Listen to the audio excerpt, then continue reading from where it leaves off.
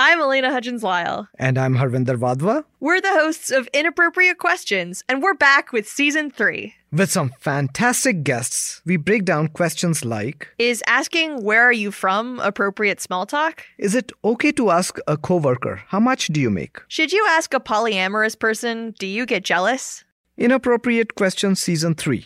Available now on the CBC Listen app or wherever you get your podcasts. This is a CBC podcast. Hello, I'm Martine Saint-Victor. And I'm Isabelle Racicot. Welcome to Seat at the Table.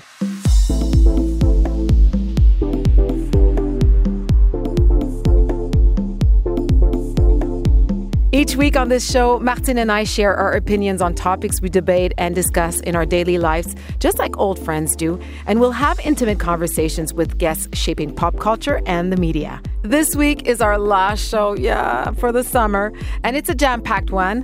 Is there such a thing as Canadian food? Well, we get that answer and much more from celebrity chef Chuck Hughes, who ate his way across Canada and the world, lucky him, in just the span of a year. And Isabelle and I are huge NFL fans. Yep. The regular season starts in just a few days, but the player grabbing the most headlines, guess what? He won't be on the field. We talk about the impact and backlash against Colin Kaepernick with former NBA player and activist Etan Thomas, as well as Montreal Alouettes defensive end John Bowman. That's next on Seat at the Table.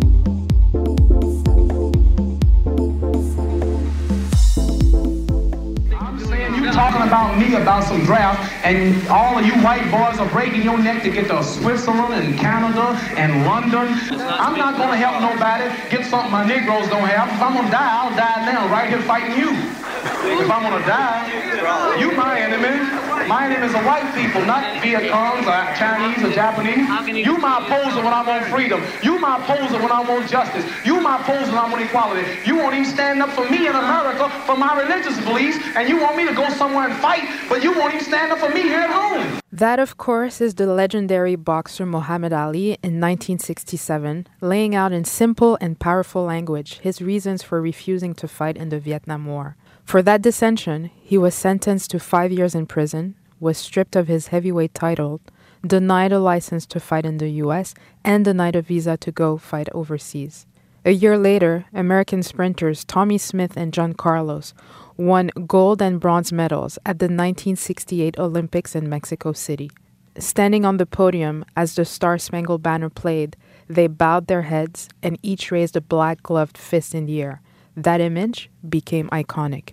I'm supposed to stand up there and look at a flag, put my hand over my heart, saying how proud I am because this flag has represented me? I don't think so, because it did not. But when the national anthem started playing, I was not looking at the ground. I was praying, the Lord's Prayer. My head bowed, and my fist went up in the air. I wore black gloves to represent social power or black power. I wore socks, not shoes, to represent poverty. I wore a black scarf around my neck to symbolize the lynching, the hangings that black folks went through while building this country. But Smith and Carlos paid a heavy price for that historic gesture. They were booed off the podium, suspended from the U.S. team, and lost their jobs back home. They faced death threats and would never compete for the U.S. again.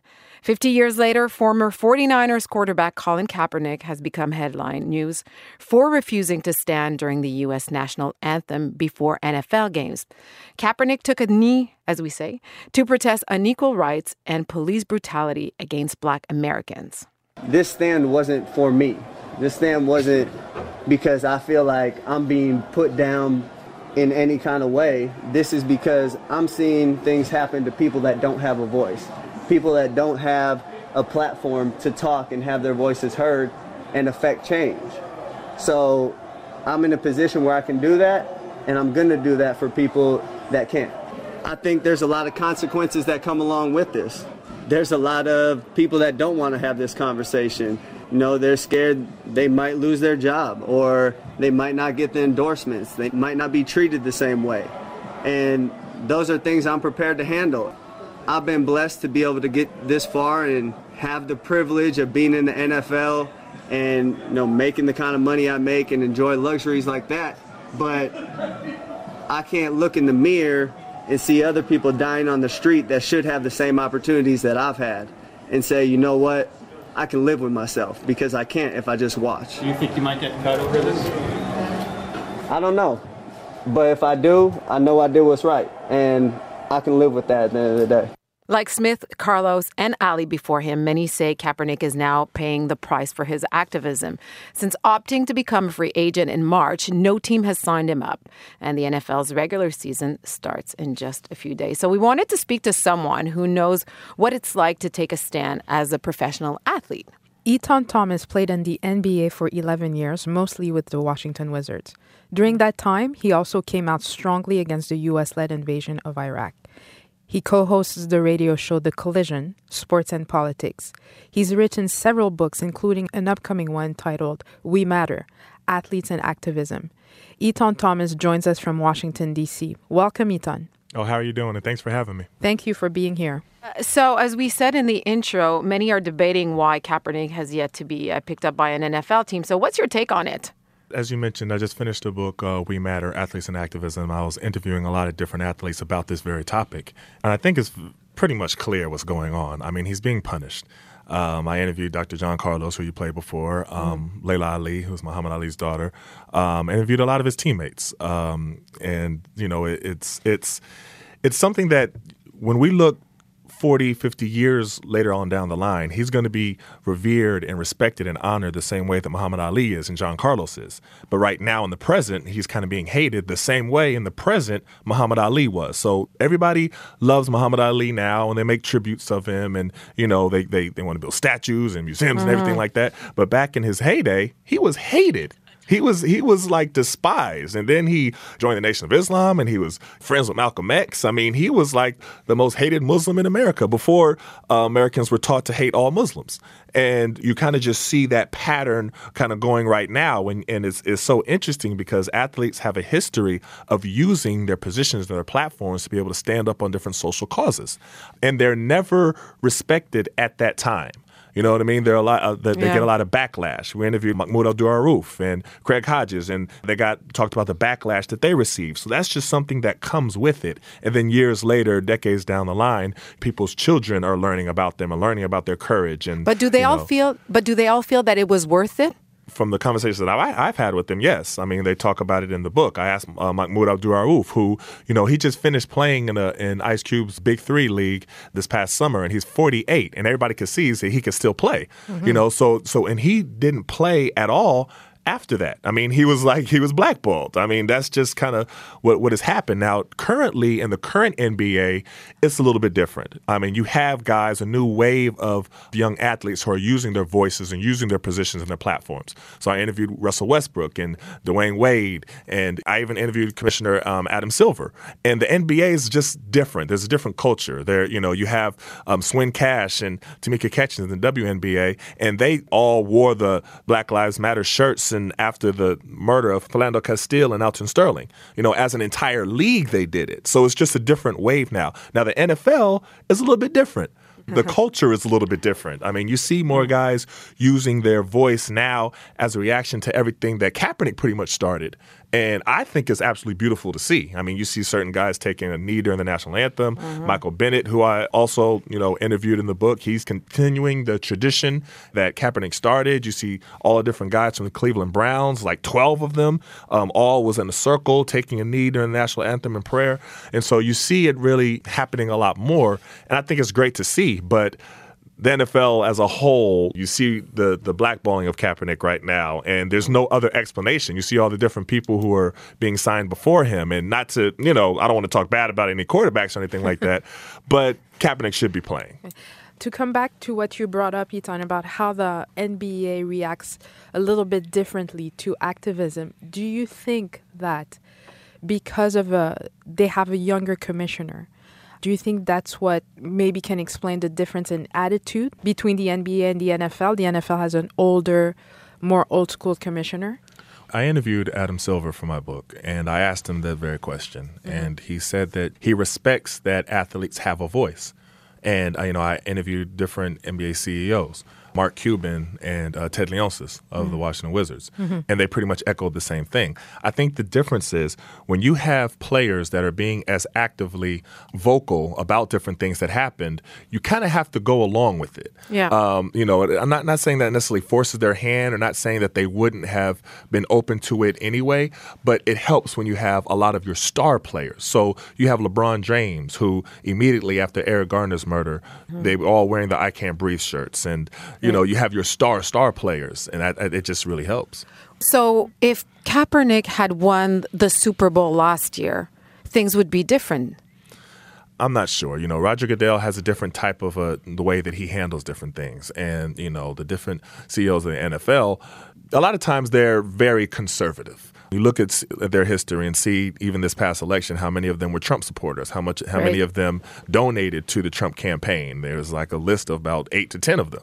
That's just the way that it kind of works. When I was playing with the Washington Wizards and I spoke out against the invasion of Iraq, it just so happened that Abe Pollin, who was the CEO of the Wizards, was actually a Democrat and a liberal, and his son was actually at one of the rallies that I spoke at. It just happened that. But it easily could have been the opposite, where he could have been a staunch Republican and agreed with George W. Bush and the invasion and had a completely different reaction. So it kind of depends on what side of the fence the head person is of the different organization. You mentioned speaking out against the Iraq war. What was your tipping point? Be honest with you, I didn't really think it all the way through because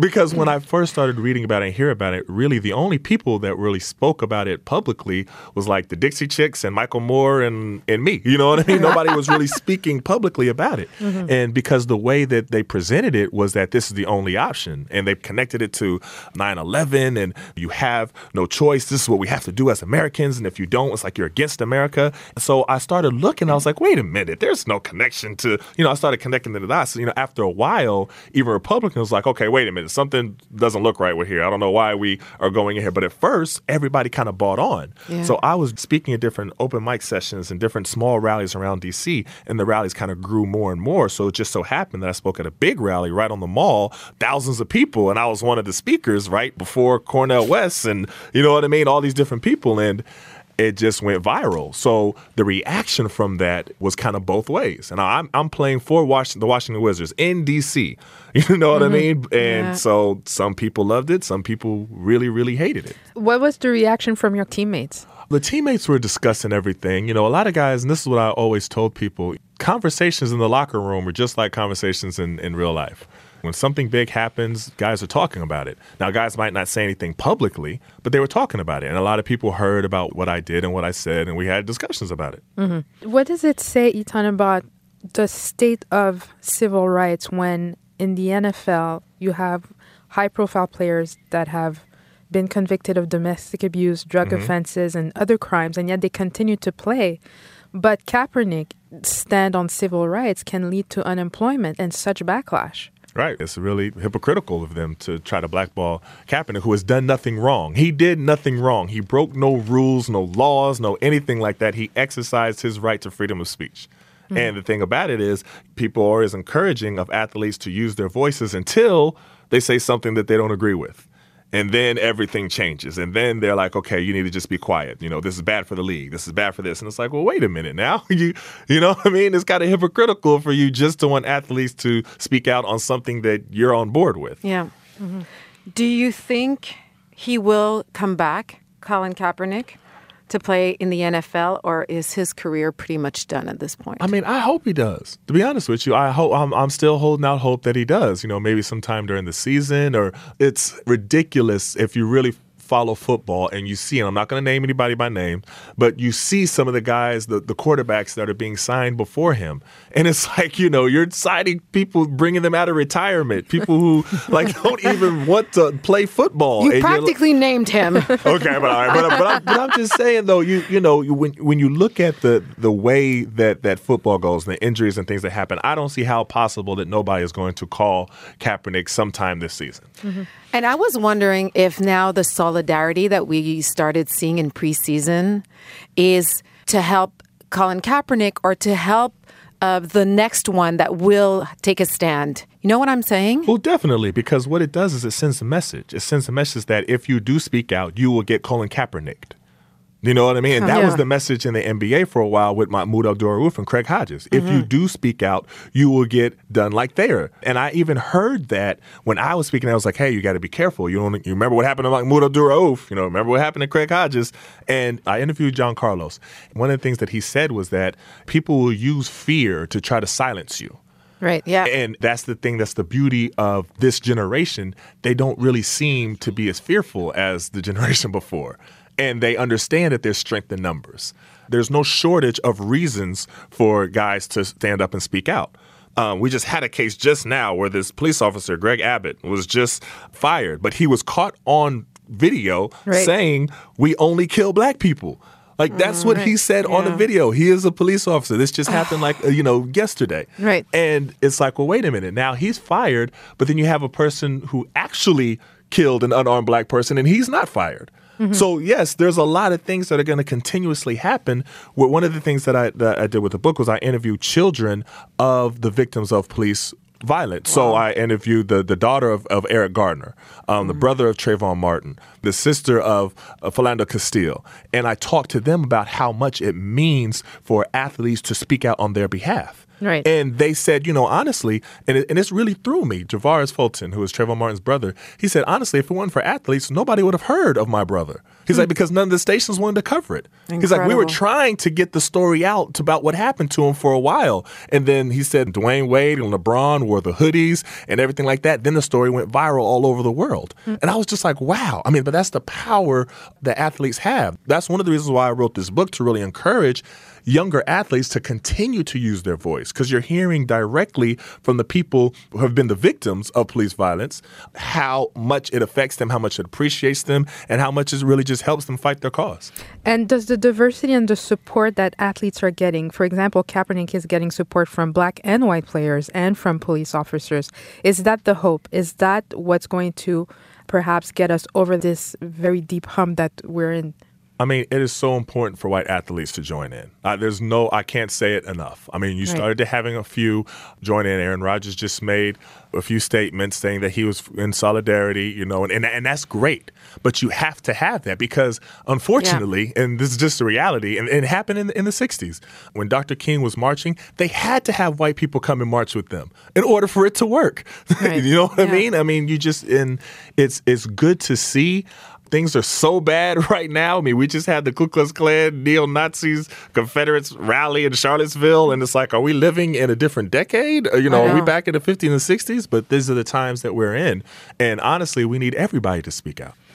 And in 20 or 30 years, do we remember Colin Kaepernick as an activist? Of course. Or as an athlete first? Both. Both. And that's the thing. You can be both. I mean, the athletes that I admired were the athletes that used their positions and their platforms. I mean, it was such an honor to be able to interview Kareem Abdul-Jabbar and Bill Russell for this book, and Oscar Robertson. Those are the athletes that I grew up reading about. Yeah. You know what I mean? But that's the beauty of being an athlete. You have a voice. You have access to the media. You have access to different. And now with social media, I mean, we didn't have social media when I was playing. Social media is kind of new, relative. I retired in 2011.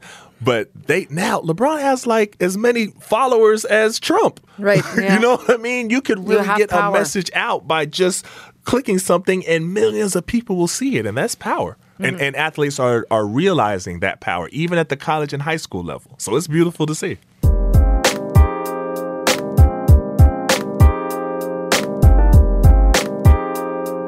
Etan Thomas's 12-year-old son, Malcolm Thomas, shared his Kaepernick-inspired poem with us. Malcolm, why don't you tell us why you wanted to write it? What inspired you to write it?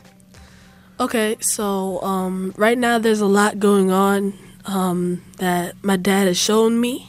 And like Colin Kaepernick taking a knee during the national anthem and Black Lives Matter, everything, it just motivated me to write about him because he's being blackballed right now. Right. I think that it's not fair that he's being blackballed and people should know about it. Right. So I thought that this was a good way, like, that I could help tell. Colin Kaepernick. He's carrying on a tradition of athletes taking a stand for what they believed is right, who have gone through the thought of losing their jobs just to stand up to the fight. People like Muhammad Ali, John Carlos, Tommy Smith, Kareem Abdul-Jabbar, Bill Russell, Mahmoud Abdul-Rauf, Craig Hodges, and many others stood up, even if it meant taking a few of the commentators' bites. Criticizers, haters, who want to create a negative association because they disagree with the overall presentation of his message. So during the national anthem, he took a knee. That represented the captivity of brown and black people in this so-called land of the free, where our veterans fought so we would have the right to be the home of the brave.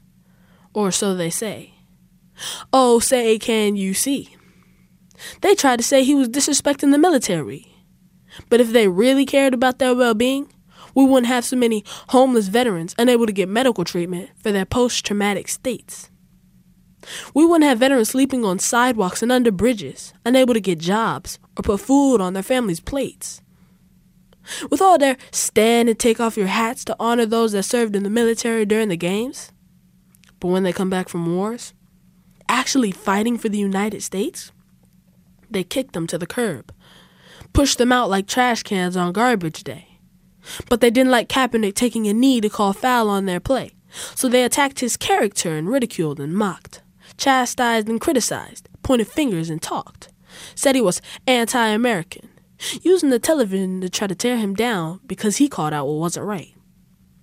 They all for athletes using their voices until they say something that they don't like.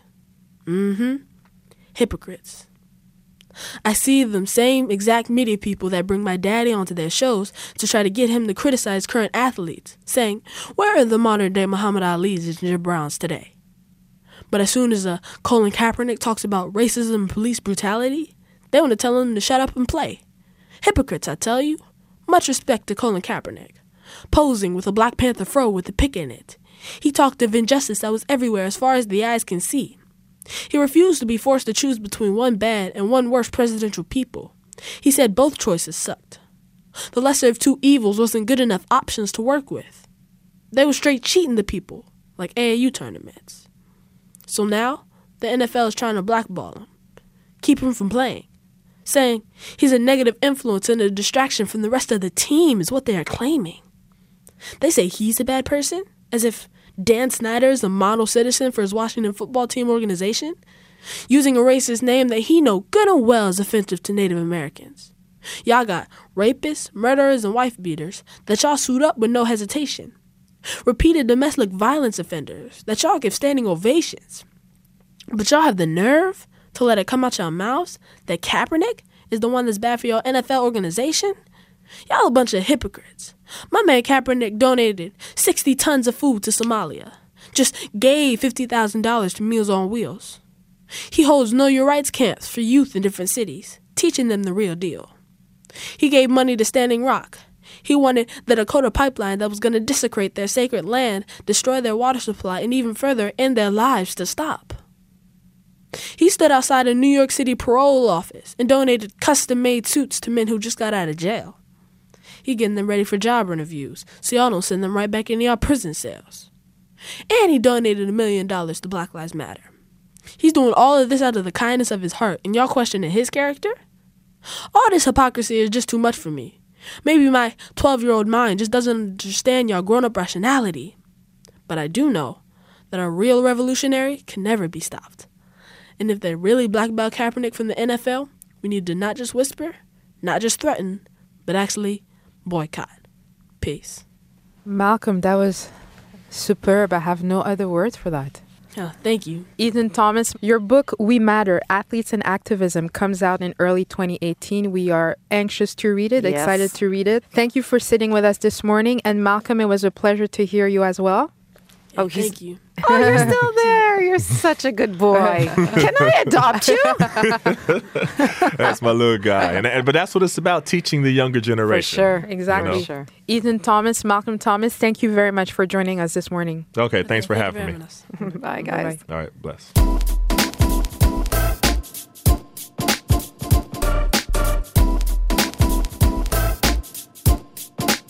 So we wanted to get another perspective on the conversation around athletes and activism. Like Kaepernick, John Bowman is an American professional football player, but the difference is he plays for the Canadian Football League.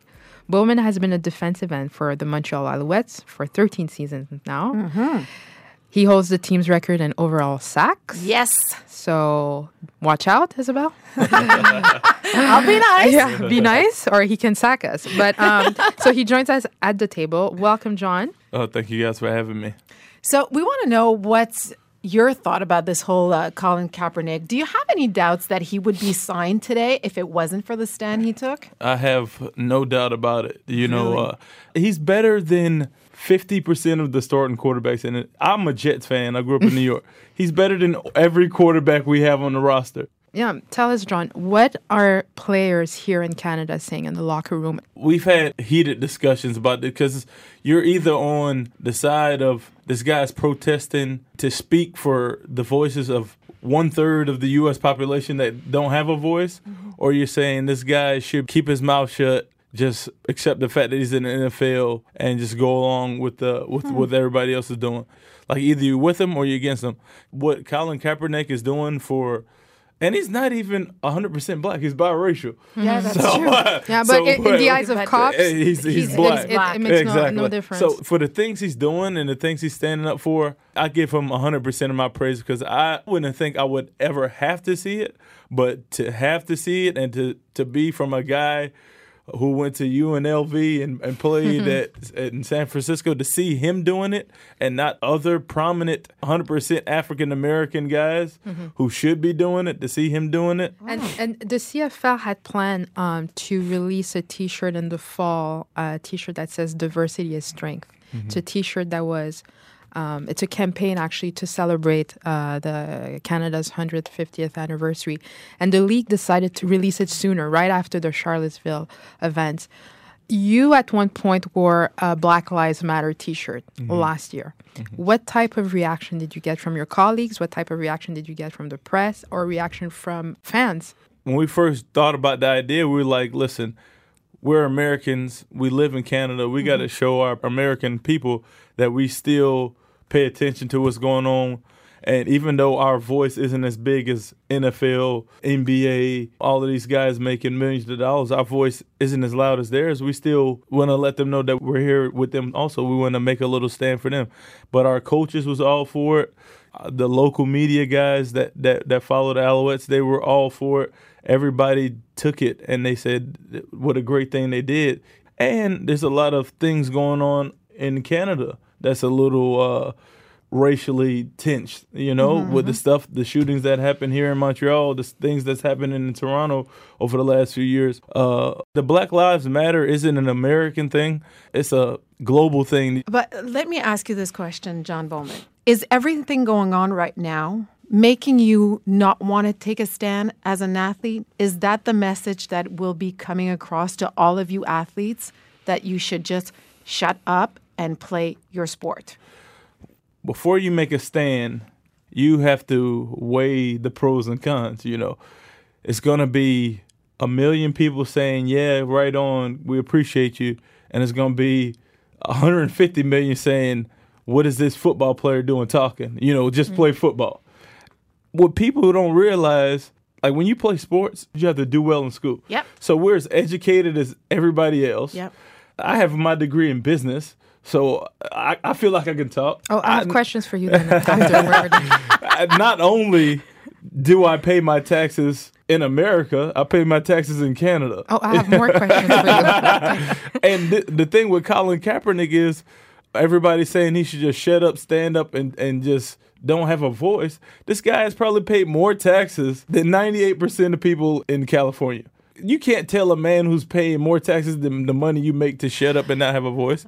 Yeah. I love what you're saying. And how can you reconcile that some players are wife beaters, have been accused of sexual assault, but they'll be suited up next Sunday, no matter what? It's sad to think that you'd accept somebody with open arms that beat a woman, that take drugs, get multiple drug violations, and they get 4th, 5th, 6th chances, but you can't sit down for a song that doesn't represent 1/3 of your population.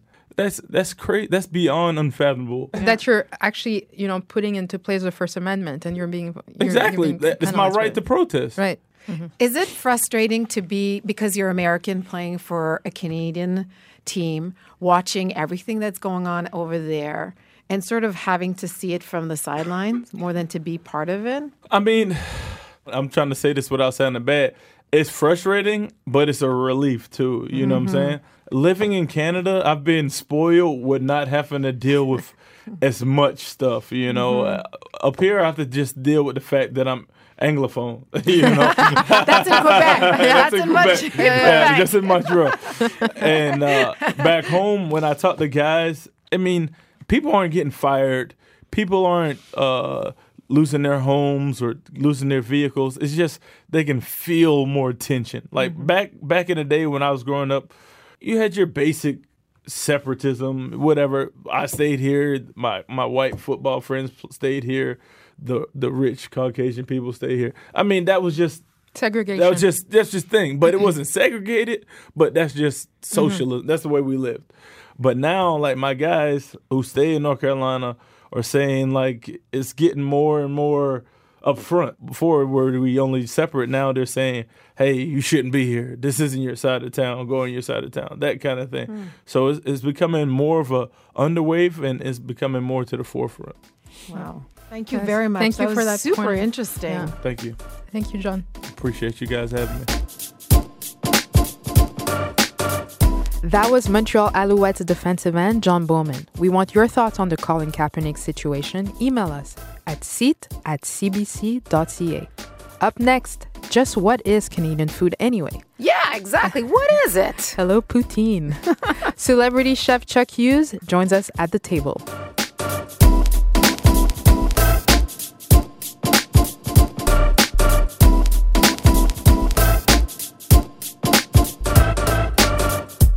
Our show is called Seat at the Table, and we treat our guests as if they're having a meal with us every time they have a discussion. So we thought it would be fitting to have, as our last show, our guest to be a chef. So welcome, Chuck Hughes. Thank you for having me. The food is delicious, by the way. Thank you. You made it. Well, for those of you who don't know who Chuck Hughes is, he's the celebrated chef behind Montreal's Garde-Manger and Le Bremner.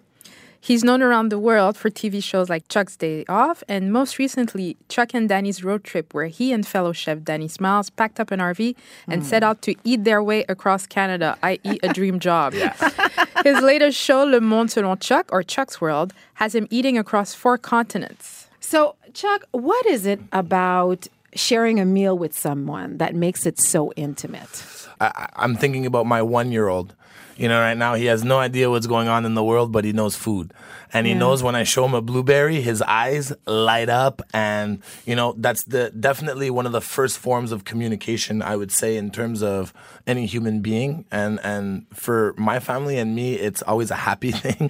Food is always a celebration. Even though it's just dinner at night, it's time to spend a little bit of time together. I know that's lost a little bit in this world sometimes because everything goes by so fast, but we try and keep that alive at my home, even though my kids are very young and just try and keep that tradition. But how old are they? One's 4 and the other one's 1. So, they're still very young, but that, making food together, building a dish, sitting down and eating what we've made is really a big part of, and then you think of what did I know when I was 13 of, let's say, Japan.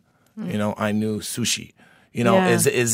It's pretty one-dimensional, but it's the first thing that what do I know about country. Mexico? Before I went to Mexico, what did I know? Tacos!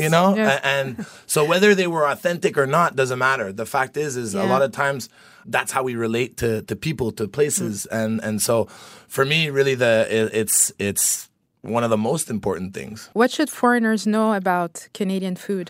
And that's, on the road trip, that was and people ask me all the time, what's Canadian food? And I have about 28 answers and I struggle with every one. I think, first of all, it's regional.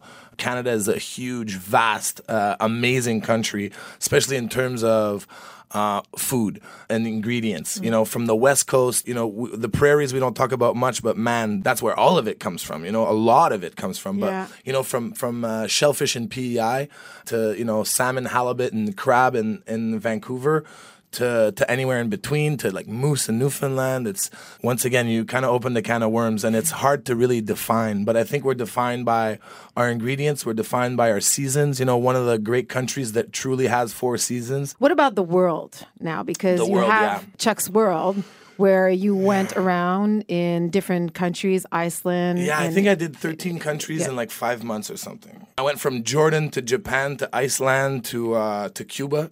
It was my first. I think I'm one of the first Quebecers ever that hadn't been to Cuba, and you know, I was always like, you know, and one of my favorite places. You know, one of the people are absolutely fantastic. You know, when you have nothing and you make do with so little, but yet you're still really happy and a nice person, it boggles my mind. Yeah. And Cuban food is delicious. Cuban food, when you can find food, it's good.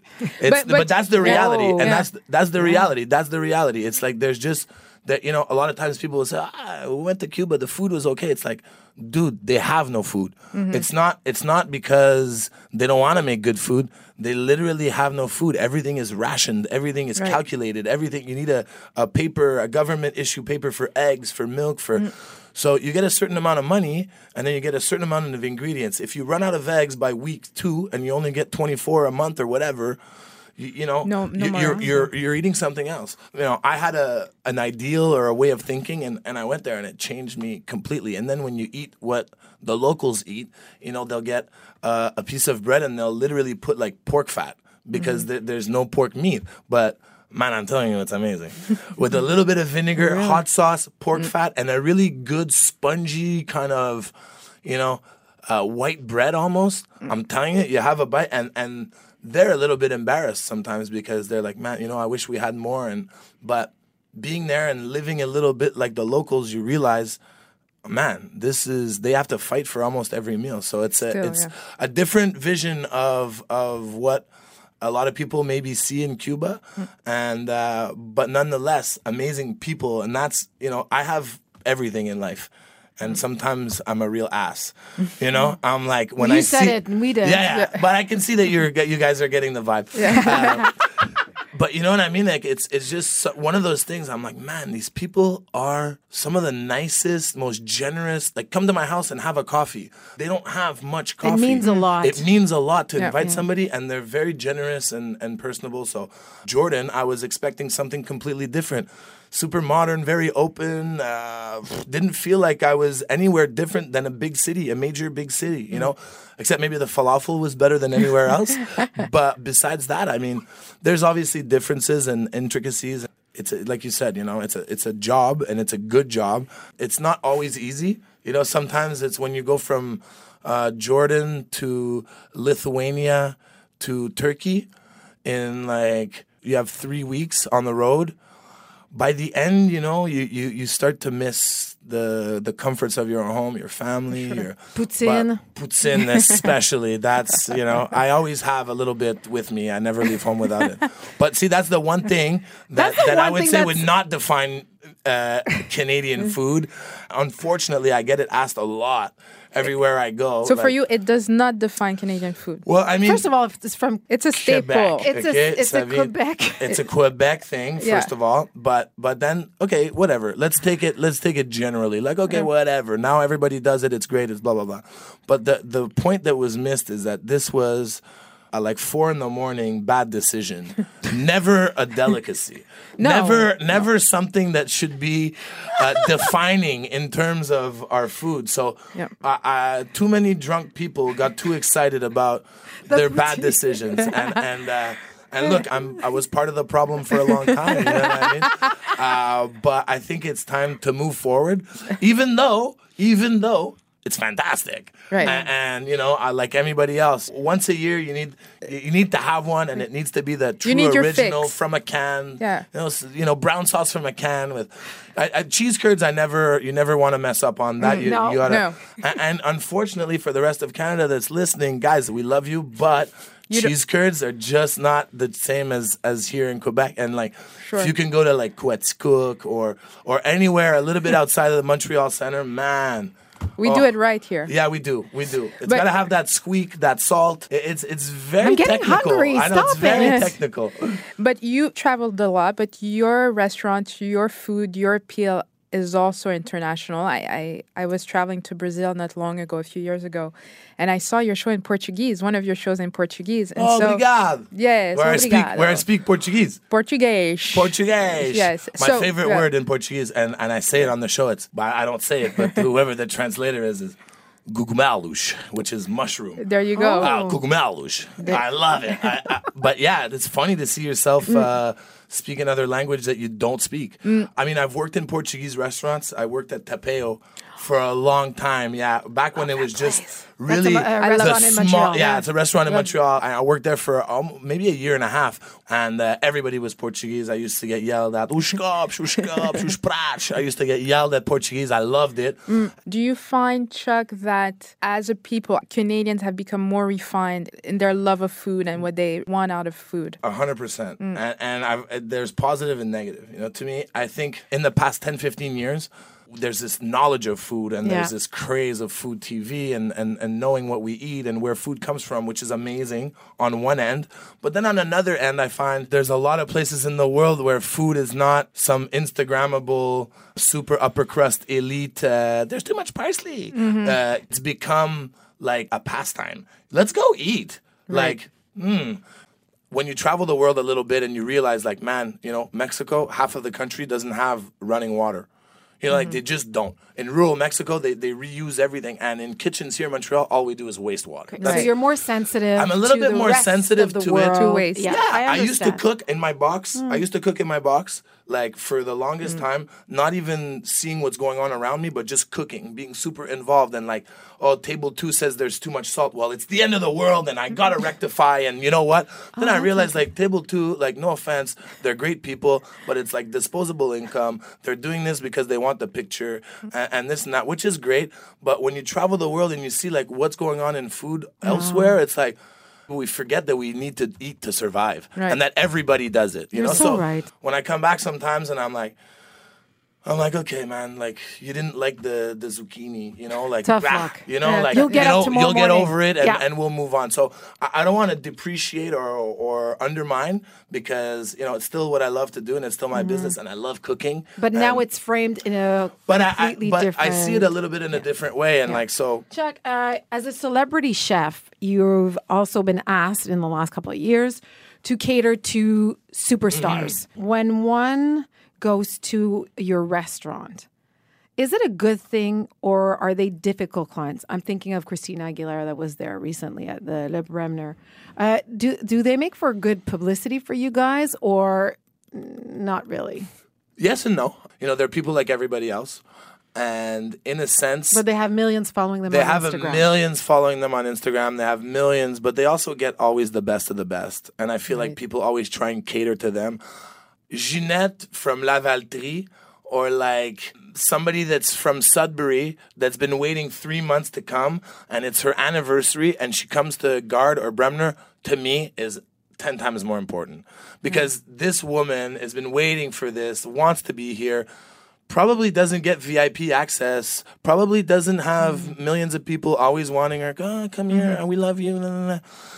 So to me, I like that person, and hopefully she's going to enjoy this evening, as opposed to a lot of people that get a lot of everything whenever they want. We had an incident like years ago where J-Lo's manager called us, and she's like, well, we want to take the restaurant tonight. We'll be 50 people. I'm like, well, I'm sorry, but we have reservations. She's like, well, I mean, you didn't hear me. It was J-Lo, like Jennifer Lopez. I'm like, I know, but like my restaurant's full, you know? Like, but that's the type of, and I'm not saying across the board, and J-Lo probably doesn't even know about this. Right. You know, it's a lot of times it's management and publicists, because I feel like the big stars, the real A-listers, they don't need to act. Mick Jagger, one of the coolest dudes that ever walked in that restaurant. Yes, he had heavy security. Yes, yes, but just regular guy almost, you know, as much as he's not. Cops came sweeping. Everybody like did the whole thing. The whole day was a fiasco. You know what I mean? But him just a normal guy. Like, just they're happy to eat. I personally, I like the people that don't get a chance and that don't necessarily get the best of it, the best all the time. And Tell me, Chuck, what trends bother you? ooh, every last one. When kale became famous again, it's like, ugh. You know, like kale was always good. It's always going to be good. Cauliflower is dope. Why are people just discovering avocados? Can you explain that to me? Well, avocado toast. Like this, please. My goodness. Somebody Can people jump off chill a bridge with the avocado toast. I cannot. If I see it, well, It's good! I know it's good, but does it need to be Everywhere. 32 posts Oh my on God. your you know, like after a couple times, like It's avocado, done. people. It's not penicillin in the 1920s. Relax. Exactly. So I like to stay away from it. My restaurant, Garde Manger is 11 years old this year, and done. we do stuff the way we did back then. Personally, for food, evolution is not always the best thing. There's certain things that you can't change with food. A carrot doesn't care who you are. Right. An egg is still going to take 45 seconds. To braise a piece of pork in a good broth with vegetables for 4 hours is going to be 10 times better than any powder, gel, mousse, foam. It's just not something that you bite into and you're like, reminds you of a memory or a taste that's so delicious and amazing. When you cut corners, you can tell in food. Like, you can't. So personally, for me, evolution of food is we should go backwards. We know it. And a lot of the world right now, we know we've gone too far. The environment is suffering. It's like global warming, all that stuff, that we eat beef like 6 times a day. Like, dude, no. We started the first show of the season, by saying which would be our last meal. Like, I said it would be pizza. Martine had a long list of 50 meals. Yes. So my last meal would include torchon de foie gras, guinea fowl, cherry tomatoes, pommes frites, grilled conch or grilled octopus, and jonjon rice. And I would throw in some lipitor at the end. It was a real last meal. So what would be your last meal, Chuck Hughes? Oh, my last meal. Look, it's it's a tough question. Pizza's way up there for me. My birthday's on December 31st. So every year, my girl asks me, so what's this year? Last year was pizza. So I ate pizza all year. Yes, sir. I didn't eat anything else. I didn't waste my time with anything else. Pizza. I said, don't ask me. So what do you feel like eating? Girl, don't ask me. You know it's pizza. If you have something else in mind, that's your problem. But don't ask me. All year, don't ask me once what I want to eat. It's pizza.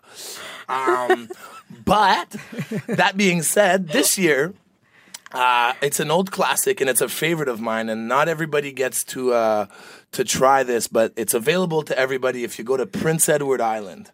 And that's a place where I'm going actually very soon.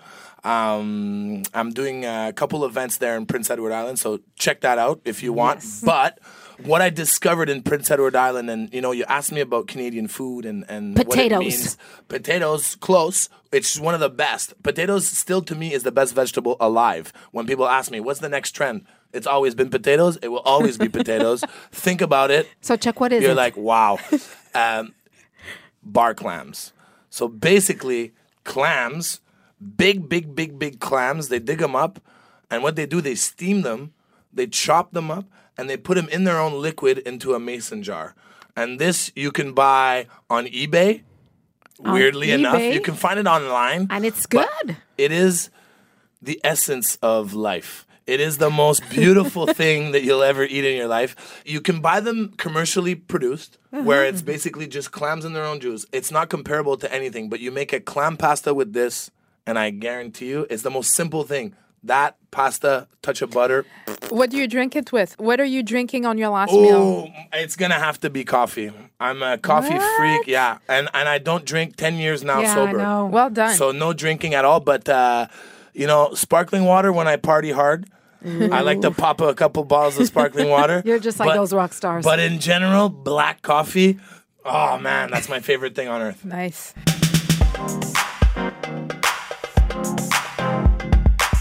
Rapid fire, Chuck Hughes. Name your favorite restaurant Burger King. In the following city. Quebec City. Quebec City, L'Affaire et Ketchup. Okay. All right. In Ottawa. Probably a toss-up between whale's bone and whale's bone. Supply and demand, Ottawa. Whale's bone and supply and demand. Vancouver. Oh, Vancouver. Phnom Penh. Okay, Calgary. Calgary, I'm going to say Model Milk and Charcut. Toronto? Oh, T-Dot. It's hard. Toronto's crushing it. Yes. Like, honestly, Toronto. I'm going to have to say number 1, Bar Isabel. Bar Isabel. And I love the name of it, too. Yeah, Bar Isabel, yeah. It's so great. PEI. PEI. Well, PEI, there's a lot of great restaurants, but PEI is one of the most beautiful places in Canada where you have to eat at somebody's house. So befriend an islander, which is very easy. They actually won't leave you alone. Say, come over. And you're like, no, we have, no. My uncle's going to get us lobster. I got oysters and potatoes are everywhere. Like, they're literally on the side of the streets everywhere. So you got to eat at somebody's house. Oh, I like that. Yeah, you have to. St. John's? St. John's. Probably Merchant Tavern, Mallard Cottage. And if you're really, really adventurous, Bonavista, which is about 4 hours away. Yeah. Bonavista Social Club. Now, how cool is that name? How cool is that name? Almost sounds like a band. Oh, wait. Oh, wait. I mean, everything top notch. And what about in Halifax? Halifax, I don't go to enough. There used to be one of my favorite restaurants there. Doesn't exist anymore. Fid Kitchen. But you can look him up on Instagram, and he still cooks and does pop-ups and stuff like that. Love it. Thank you, Chuck Hughes. Thank you, Chuck Cheers, Hughes. guys. Thank you. Much success to you. Yeah, thank you. That's it for this week's show. Seat at the Table is produced by Alan Johnson and Melissa Fundura, with technical work by Mélanie Vian and Patrick Gingras. Stay in touch with us on Facebook at CBC Seat at the Table or tweet us using the hashtag #ASeatCBC. You can subscribe to our show on iTunes or wherever you get your podcasts. And don't forget to review us. Seat at the Table is a CBC original podcast. And to hear more shows, visit cbc.ca/original podcasts. This was our last episode of the summer. Thank you for having spent part of it with us. Thank you also for the support via tweets, Facebook messages, and once even via a handwritten note. We have read every single one of you and have appreciated your feedback. Thank you also for your constructive criticism.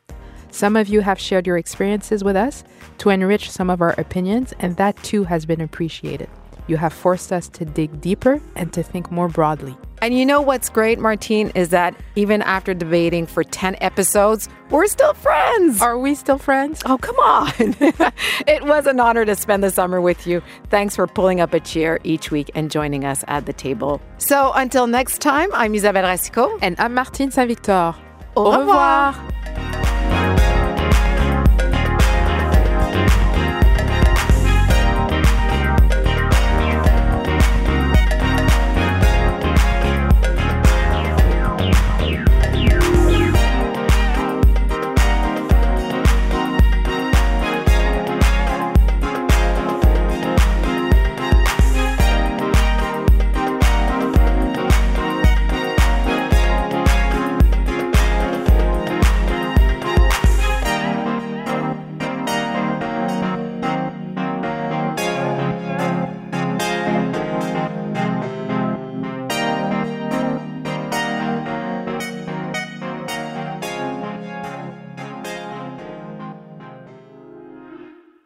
Well, we get that answer and much more from celebrities, Chef. The chef? Chef.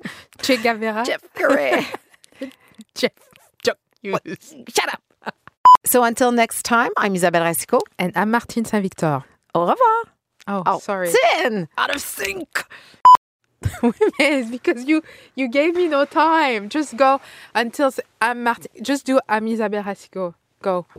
Until next time, I'm Isabelle Racicot. And I'm Martine Saint-Victor. Au revoir. Je peux pas plus donner des... Jesus, how hard is this? I don't know. So until next time, I'm Isabelle Racicot. And I'm Martine Saint-Victor. Au revoir.